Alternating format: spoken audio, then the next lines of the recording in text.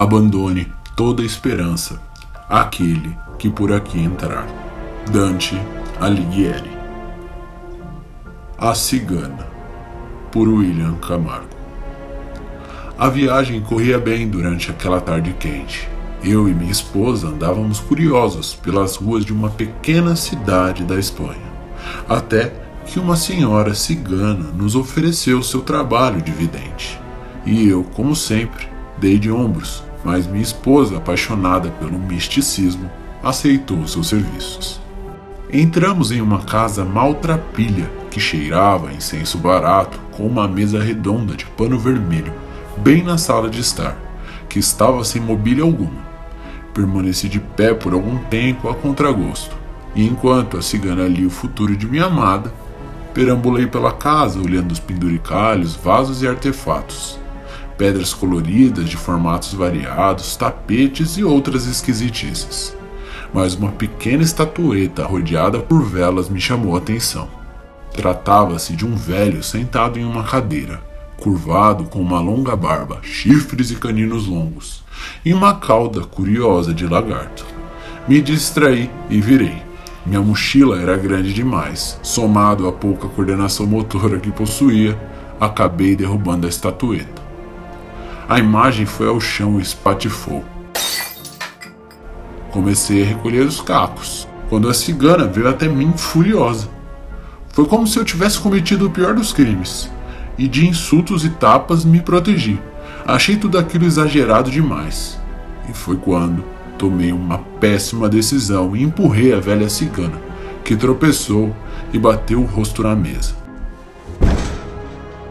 Ela se virou e, com um pequeno machucado no rosto, proferiu essas palavras: "O mais precioso há de perder. 2 saltos para sempre irão lhe assombrar."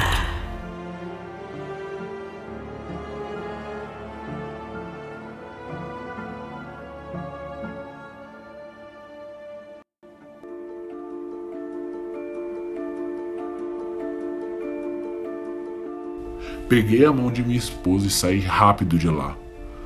Nós ficamos boquiabertos com a atitude da velha. Voltamos para o hotel e no dia seguinte voltaríamos para casa.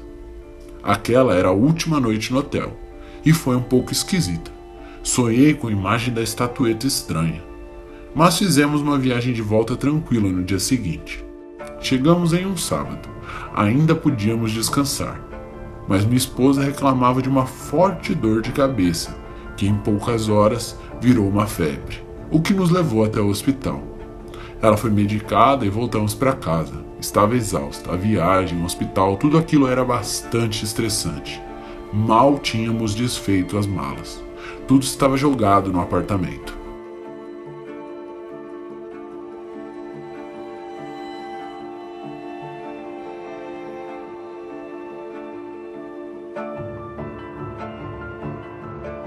Durante a semana, o estado de minha esposa só piorou e as coisas começaram a ficar estranhas.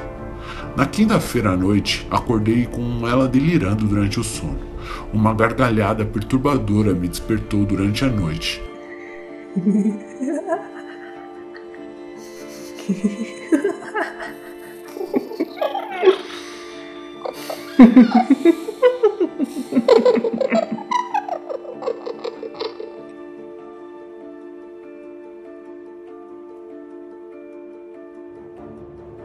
E no dia seguinte, uma cena ainda pior.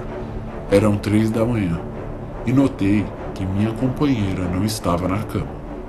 Ouvi um barulho vindo da cozinha. Me levantei e fui até lá.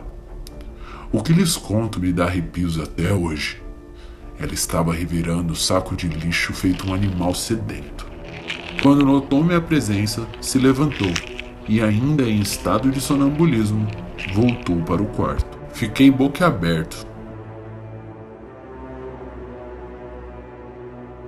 Mas o que me atormenta até hoje ocorreu no sábado. Acordei novamente por volta de 3 da manhã, com o vento gelado soprando da janela aberta. Afinal, morávamos no 10º andar.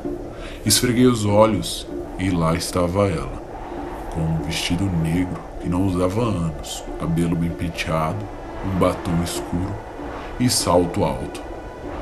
Lembro-me como se fosse hoje. Não tive tempo de dizer absolutamente nada antes que ela saltasse do 10º andar diante de meus olhos. Gritei desesperado. Desci os 10 andares como se fossem 2, até encontrar seu corpo estirado na sarjeta, com o vestido negro banhado em sangue e apenas um salto alto calçado em seu pé.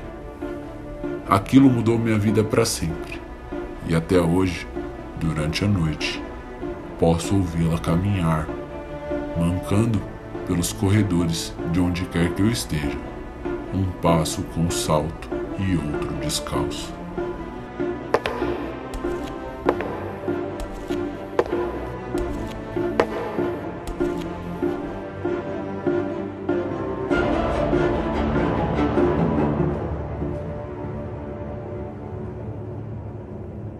Hoje, arrependo-me de ter empurrado aquela cigana ou de ter quebrado a estatueta estranha, pois suas palavras tornaram-se reais. 2 saltos me assombram eternamente.